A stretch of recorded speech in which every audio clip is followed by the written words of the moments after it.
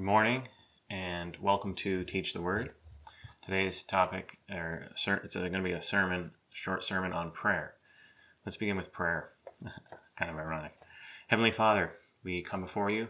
We ask for your power to be at work in our lives. I ask that you would anoint me to be able to preach your word right now, and that you would anoint the hearts of those who are listening and their ears to be receptive to your word. In Jesus' name we pray. Amen. So the text is Daniel 9. It's a prayer of Daniel. So let's read Daniel 9, verses 1 through 19. In the first year of Darius, the son of Ahasuerus, of the lineage of the Medes.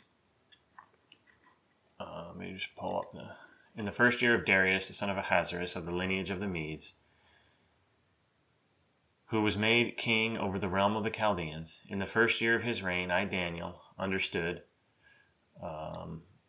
by the books the number of years specified by the prophet through the Lord, specified by the word of the Lord through Jeremiah the prophet, that he would accomplish 70 years in the desolation of Jerusalem. Then I set my face towards the Lord God to make request by prayer and supplication with fasting, sackcloth, and ashes. And I prayed to the Lord my God and made confession and said, O Lord, great and awesome God, who keeps his covenant and mercy with those who love him and with those who keep his commandments. We have sinned and committed iniquity. We have done wickedly and rebelled, even by departing from your precepts and your judgments.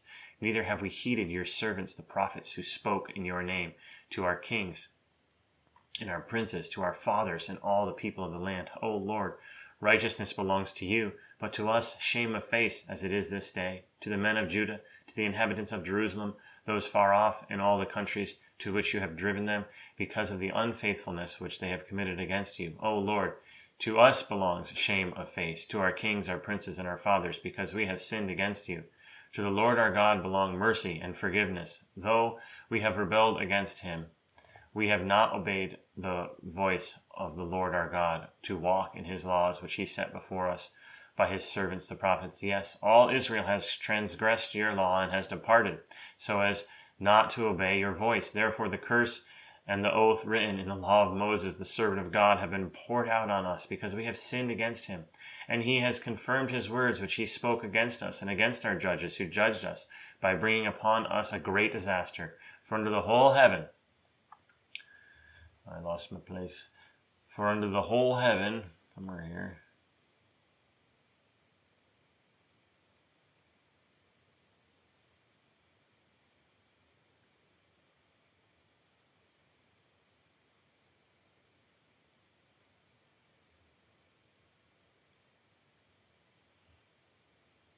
that he might turn us from our iniquities and understand our truth. Therefore the Lord has kept the disaster in mind brought upon us. For the Lord our God is righteous in all the works which he has done, though we have not obeyed his voice. And now, O Lord our God, who brought your people out of Egypt with a mighty hand and made yourself a name, as it is written this day, we have sinned and have done wickedly. O Lord, according to all your righteousness, I pray, let your anger and your fury be turned away from your city Jerusalem, your holy mountain, because of our sins and our iniquities of our fathers. Jerusalem and your people are a reproach to all those around them. Now therefore, our God, hear the prayer of your servant and his supplication, and for the Lord's sake cause your face to shine on your sanctuary, which is desolate. O Lord, my God, incline your ear and see and hear, open your eyes and see our desolation in the city which is called by your name. For we do not present our supplication before you because of our righteous deeds, but because of your great mercies. O Lord, hear. O Lord, forgive. O Lord, listen and act. Do not delay. For your own sake, my God, for your city and your people are called by your name. Wow, so that is hard to read when you scroll. I'm going to try to figure out how to change the settings on that so you can click like the turning of a page. So that's the prayer of David. We're just going to look at some general observations, what we can learn about prayer from looking at this prayer. You'll notice that he is praying, the prophet Daniel is praying according to Scripture. So if you see, particularly in verse 2 of the prayer, he says that he, in the first year of his reign, Daniel understood by the books the number of years specified by the word of the Lord through Jeremiah the prophet. He's actually been reading Scripture, the scroll of Jeremiah, which we have today in Jeremiah 25, 8 through 11. This is basically what he was reading. Jeremiah 25, 8. Therefore, thus says the Lord of hosts, because you have not heard my words, behold, I will send and take all the families of the north, says the Lord, and Nebuchadnezzar, the king of Babylon, my servant, and will bring them against this land, against its inhabitants, against those nations all around, and will utterly destroy them, and make them astonishment, a hissing, a perpetual desolation. Therefore, I will take from them the voice of mirth, the voice of gladness, the voice of the bridegroom, the voice of the bride, the sound of the millstone, the light of the lamp. And this whole land shall be a desolation, which shall serve the king of Babylon 70 years. That is exactly what Daniel is praying about. It's been 70 years, and it's time. The time is up for them to be serving the king of Babylon. He's praying, God, bring about change. And later on in the prayer, so that was verse 2, he's praying according to Scripture, but in verse, if we go down, verse 12, he's citing the Mosaic Law, right? He says, I guess it's verse 13, as it is written in the law of Moses, all this disaster has come upon us, yet we have not made our prayer before the Lord our God, that we might turn from our iniquities and understand your truth.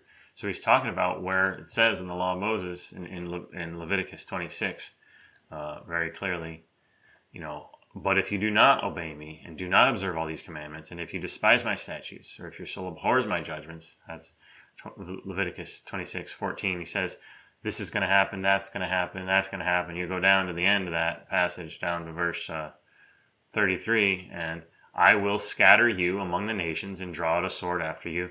Your land shall be desolate, your cities waste, which is exactly the situation that the children of Israel are in currently. And Daniel's praying for God to reverse it, to make a change. So that's one thing. Prayer according to Scripture. Daniel's praying. His motivation to pray is the Scripture he's been reading. And in his prayer, he's referencing and citing Scripture. Another thing we notice in this prayer is there is a very high level of earnestness and seriousness. If you look at verse 3, he's talking about mourning and fasting. Where is it? Verse 3. I set my face towards the Lord God to make requests by prayer and supplication with fasting, sackcloth, and ashes. And I prayed to the Lord my God and made confession. So he's very earnest about this prayer. There's no flippancy in it. Another observation is that he is praising God in the prayer. Verse 4, we have, and I prayed to the Lord my God and made confession and said, O Lord, great and awesome God, who keeps his covenant and his mercy with those who love him and those who keep his commandments. So that's his opening line, is praise. And then after that opening line, there was a long confession. The next verse 5 all the way through verse 15, which is the bulk of the prayer, is he's confessing the sins of the nation of Israel. Confession. And then you get down to the closing part of the prayer, the last 3 verses. That's where he makes his entreaty. Lord, please act on our behalf. We've sinned. We've rebelled against you. But you made this promise in Jeremiah that we were only going to be scattered and the land was only going to be desolate for 70 years. So 70 years is up. Bring us back, O Lord. It's a very short entreaty. And the thing that's phenomenal about the entreaty is God is primary. If you look at we'll just read the entreaty. O Lord, according to your righteousness, I pray, let your anger and your fury be turned away from your city, Jerusalem, your holy mountain, because of our sins and the iniquities of our fathers. Jerusalem and your people are a reproach to all those around us. Now, therefore, our God, hear the prayer of your servant and his supplications. For the Lord's sake, cause your face to shine on your sanctuary, which is desolate. O Lord, my God, incline your ear and hear. Open your eyes and see our desolations. The city and the city which is called by your name, for we do not present our supplications before you because of our righteous deeds, but because of your great mercies. O Lord, hear. O Lord, forgive. O Lord, listen and act. Do not delay. For your own sake, my God, for your city and your people are called by your name. So the petition, the entreaty, is holding up God as primary and man as very, very much a secondary thing. The requests are for God to act, not for Jeremiah, not for the people of Israel, but for God's own reputation, that God's reputation be not called into question because of God, who God is. It's all about God, the requests. So what's the challenge for us? Well, I'm not going to take the prayer of Daniel in Daniel 9 and say this is how every prayer we pray ought to be. It ought to follow this format. But we can take this prayer in Daniel 9 and say this is a good prayer. This is a good format, and we can model prayers after this, and that's a good thing to do. I'm convicted by the prayer of Daniel here in Daniel 9 when I look at my own prayer life in light of this prayer, because my prayers I'm primary in my prayers. So I have a prayer journal. If I look in my prayer journal, in contrast to this prayer in Daniel 9, my prayers are appallingly human-centered. It's predominantly, prayer for me, that God would help me through my day, that He would do this and that, and I'm in the center of the prayer. His glory, His honor, His great name is not the center of the prayer. So this is the challenging question we have before us. What would God do with a people who are fervently praying for His sake, for His glory, centering their prayers around His word, His plans, and His purposes for what He is doing in the earth, rather than centering their prayers around themselves, praying somewhat half-heartedly for their own desires, according to their own plans and purposes? That's the question. What could be the potential for the Church of Jesus Christ if our prayers were tenaciously God-centered rather than human-centered, us-centered?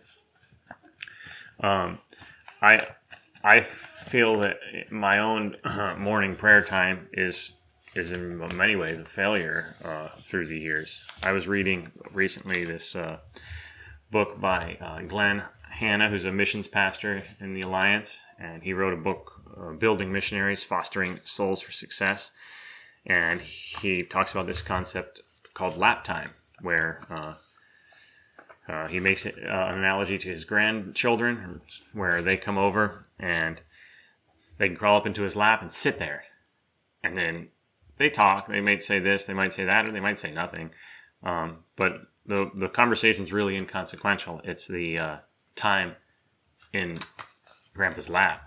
And he makes that analogy to our prayer life, that if our prayer life isn't lap time, if we're not kind of basking in our Heavenly Father's lap, and enjoying Him, talking back and forth, but the purpose isn't the conversation, the purpose is being with the Father.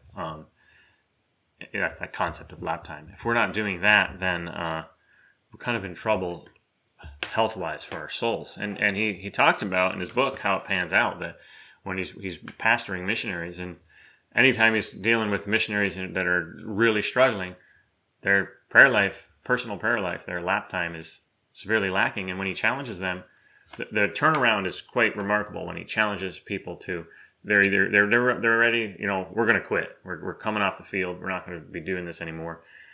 And he starts working with them and challenges them to do lap time, and the turnaround to God starting to move on the field, and the place they're in when they're implementing a practice of prayer is remarkable. And he talks about that in his book. So the question is, here, God is powerfully working through prayer. So what is going on in prayer? And that's part of what we actually see on the curtain kind of pulled back in the book of Daniel. There's a battle for prayer. Satan does not want the people of God praying, and he will fight to get me, you, every believer everywhere to not be praying. And where prayer is going on, the work of God, doors open for the work of God on the mission field. And the reason for this is there's an unseen realm. There's an unseen realm behind the physical that we see, but in the book of Daniel, we get a window into this unseen realm. Things are going on in the unseen realm in response to prayer. So if you continue in Daniel 9, like Daniel 9, the rest of the chapter, so that's 20 through 27, the angel Gabriel shows up.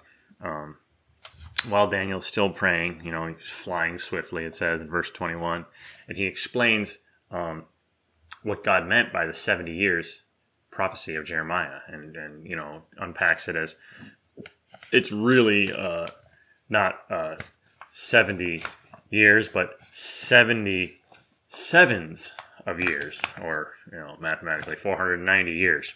And then he lays out like one of the most powerful messianic prophecies in the Bible, which is used to date the coming of the Messiah to around the time of Jesus. And Jewish people have actually come to faith in Jesus Christ through that prophecy.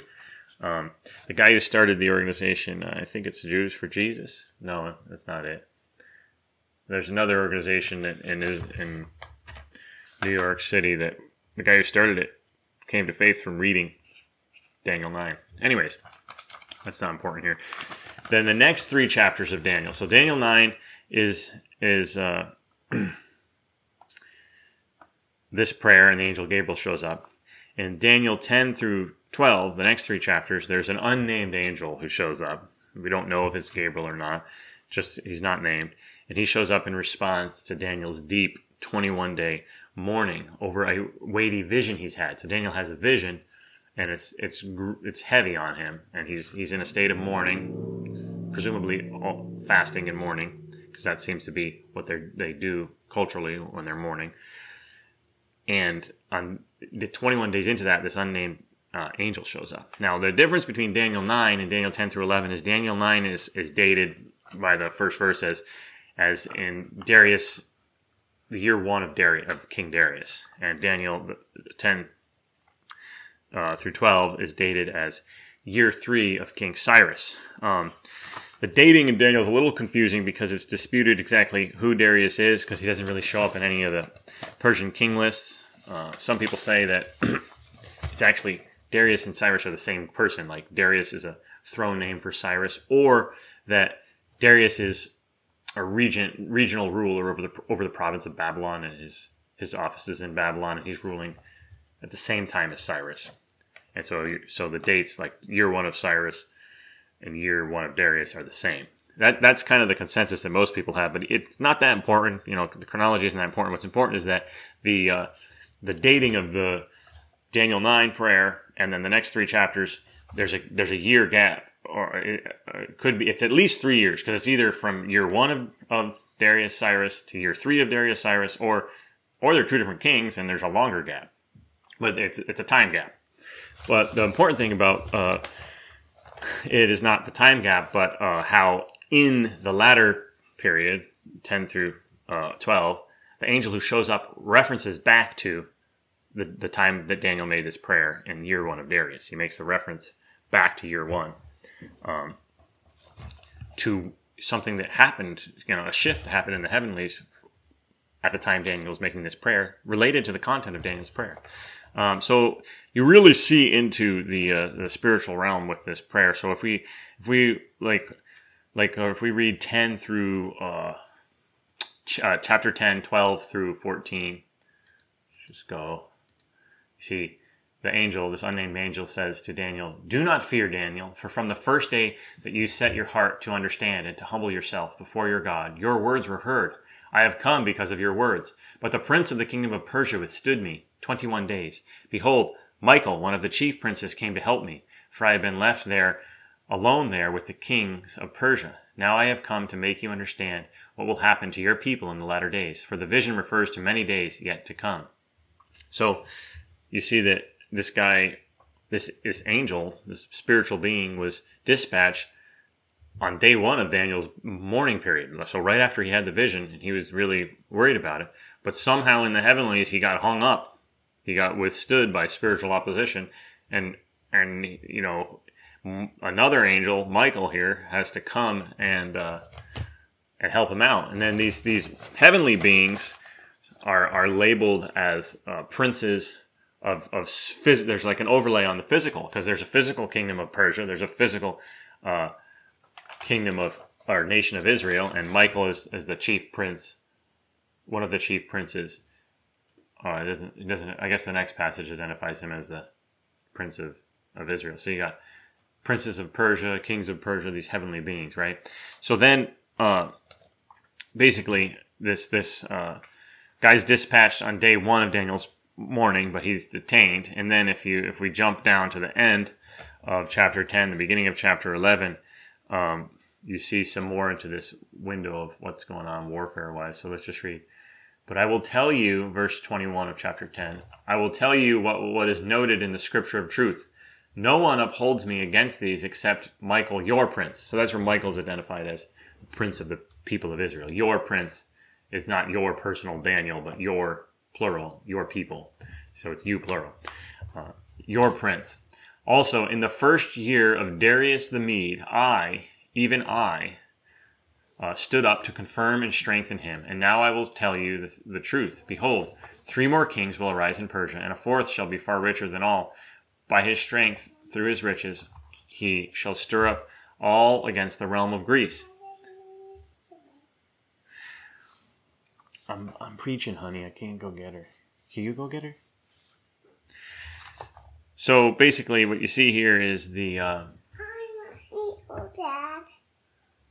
I want you, Dad. I got the wrong references here. I should have read 21, from 21. Do you know why I have come to you? And now I must return to fight with the prince of Persia. So that's verse 20. And when I have gone forth, indeed, the prince of Greece will come. So you see the princes. You got the prince of Persia, the prince of Greece, the prince of the Daniel's people, who are Israel. And then you have who's named as Michael. And then you have this unnamed angel. And you got this warfare going on. And then you have the reference in verse 1 to 3 years earlier, or more, depending on how you do your chronology, up to the first year of Darius the Mede, when this angel, who's unnamed angel, who's speaking to Daniel, at that time, when Daniel was making that prayer about God restoring the nation of Israel, it's at that time that this unnamed angel stood up to confirm and strengthen Michael, the prince of the nation of Israel. So when Daniel's praying 3 years earlier, at that time in the heavenlies, by God's appointment, this unnamed angel is given a task of supporting the prince, the chief prince, the ruling angel of the people of Israel, because in response to Daniel's prayer about honey, I need the microphone. In response to Daniel's prayer about the nation of Israel being restored to their land. So it's 3 years after he makes that prayer that he learns about what stuff that's been happening in the heavenlies as a result of that prayer. And there's fighting and warfare going on. You know, they got the Grecian kingdom, but then there's a spiritual overlay on that, and the Persian kingdom and a spiritual overlay, and the Israeli kingdom and a spiritual overlay. So, basically, the idea is that what's playing out on an earthly political plane, there's an overlay. There's something also going on in the unseen realm, and spiritual activity on top of it, and prayer very much affects that. I mean, if we were to take Daniel, if we were to try to modernize this into the present, right? Try to, in Daniel's day, there was war going on between these kingdoms, Greece and Persia. So if we were to modernize the language to our present day, we would say something like, Russia's invading the Ukraine, and we see that in the seen realm, but in the unseen realm, something like the prince of Russia is assaulting the prince of the Ukraine, and the prince of the Ukraine is withstanding him. That's kind of the idea of the language. It kind of sounds funny to our ears, but in Daniel's day, this may have been more of how they were thinking. So what's all this mean? So if something like this is going on in the spiritual realm, in response to prayer or interplaying with prayer, what's the application? How do we apply this to what's it mean for us? The standing up and the political warfare language, I'm going to stand and support this angel, and the political nations and the warfare. The warfare and the standing we see in a New Testament passage in Ephesians 6. So if we were to flip over to Ephesians 6 real quick. Finally, my brethren, be strong in the Lord and the power of his might. And then there's a list. Put on the whole armor of God. Why? That you may be able to stand against the wiles of the devil. Noah, I'm preaching. You can't have anything. Against the wiles of the devil. For we do not wrestle against flesh and blood, but against principalities, against powers, against the rulers of the darkness of this age, against the spiritual hosts of wickedness in heavenly places. Therefore take up the whole armor of God, that you may be able to withstand in the evil day, having done all to stand. Stand therefore, having girded yourself your waist with truth, having put on the breastplate of righteousness. I just want to point out how many times the word stand up is used there, and how it's talking about the spiritual powers, principalities, powers, rulers of darkness of this age, spiritual hosts of wickedness, right?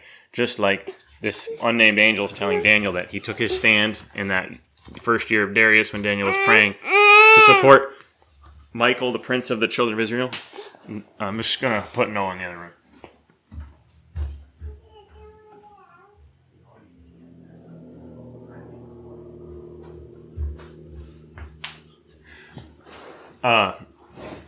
So very similar description of Paul to warfare in the heavenlies, right? He's talking about armor and standing. Very similar language to what we saw in Daniel. And then if you go down to the end, he lists the armor of God. But if you go down to the end, he says, verse 18, he talks about, so let's read 17. Take the helmet of salvation, the sword of the Spirit, which is the word of God, right? Praying always with all prayer and supplication in the Spirit, being watchful to this end, and all perseverance and supplication for the saints. So he's pairing the sword of the Spirit, which is the word of God, with prayer. So take the sword of the Spirit, praying always, just like Daniel did. He incorporated Scripture into his prayer. Jeremiah 25, Leviticus 26, into his prayer, praying always with all prayer and supplication. The warfare in the heavenlies, standing up, and prayer, all in one spot in Ephesians 6. So you see that the fight is not physical at all. And you see the praying in Ephesians 6. And then if you look at 2 Corinthians 10, you have a very similar theme to Ephesians 6. You have, for though we walk in the flesh, we do not war according to the flesh. The weapons of our warfare are not carnal, but mighty for God in pulling down strongholds, casting down arguments and every high thing that exalts itself against the knowledge of Christ, bringing every thought into captivity to the obedience of Christ. You have the wrestling, the struggle, just like in Ephesians 6, not against flesh and blood, but against high things. This passage, it's thought strongholds, ideologies, strong arguments, and every high thing that exalts itself against the knowledge of Christ.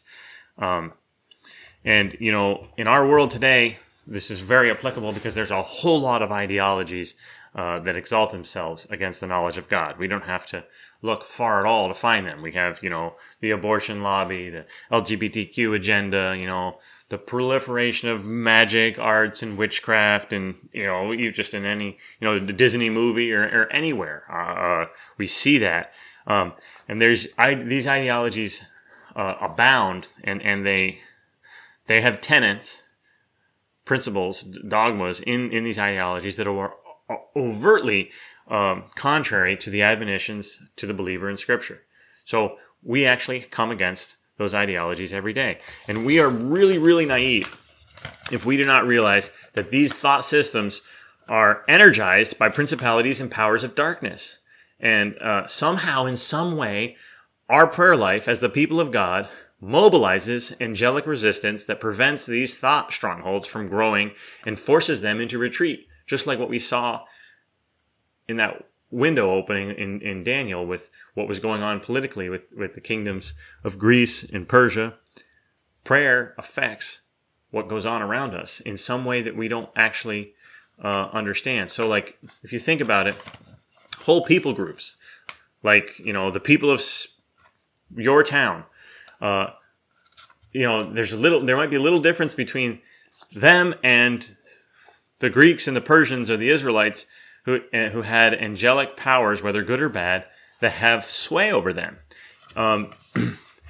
Deuteronomy 32:8 has a variant reading in the Septuagint and in the Dead Sea Scrolls that very much seems to support this concept. So if we looked, when the Most High divided this is talking about the nations, divided their inheritance to the nations, when he separated the sons of Adam, he set their boundaries of the people according to the number of the children of. So it's either children of Israel here, but in the variant is according to the angels of God. So sons of Israel or sons of God. Okay, she woke up. So that's supporting this idea that people groups have been, allocated to various principalities and powers, the angels, the sons of God. It's just a variant reading. It may not be the correct reading.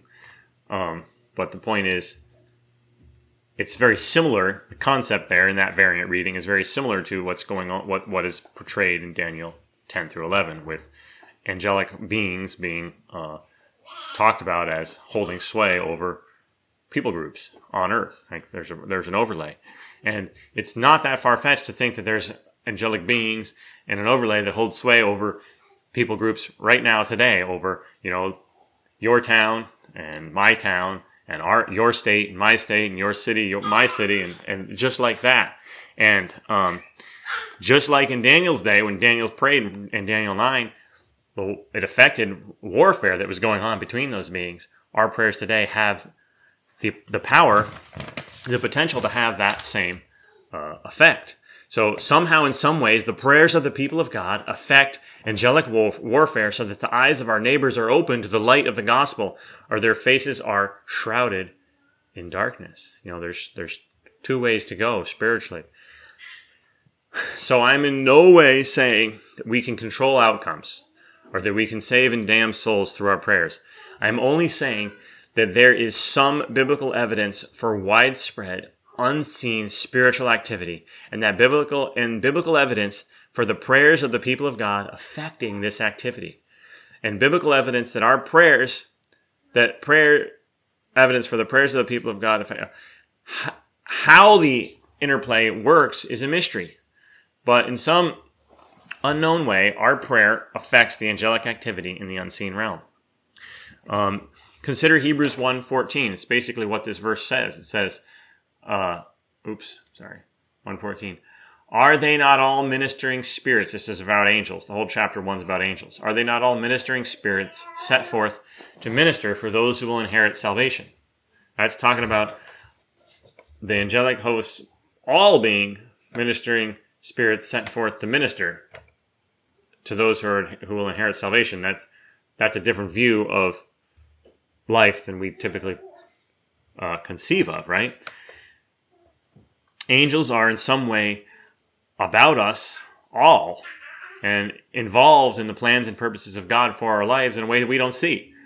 But it's really important not to miss the point of Hebrews 1, which is that angels are in the background. They take a back seat. That's why we don't think about them. There's a reason why we're not thinking about angels, because Christ takes the front seat.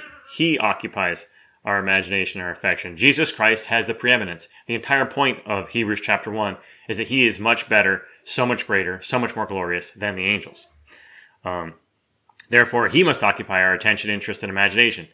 In fact, Paul warns in the New Testament about there's a great danger, he says, in angel fascination, in too much preoccupation or interest in angels. He gives that warning in Colossians 2. Colossians 2:18 through 19, he says, "Let no one cheat you of your reward, taking delight in false humility and the worship of angels, intruding into those things which he has not seen, vainly puffed up by his fleshly mind, and not holding fast to the head, from whom all the body, nourished and knit together by joints and ligaments, grows with the increase which is from God." See how he says, don't worship angels, focus on the head, focus on Christ. So that's a danger that he needed to warn people about. So on the one level, Satan's game is to distract us and delude us and to cause us to think of the world in purely a physical sense and not pray in a way that would affect the spiritual realm. And another error and another game of Satan is to get us way too preoccupied with the spiritual realm and with the angels and to not focus on Christ, who holds the preeminent position, not the angels that are all around us doing what they do as ministers of God to execute his plans and purposes. So there are two equal opposite errors, basically.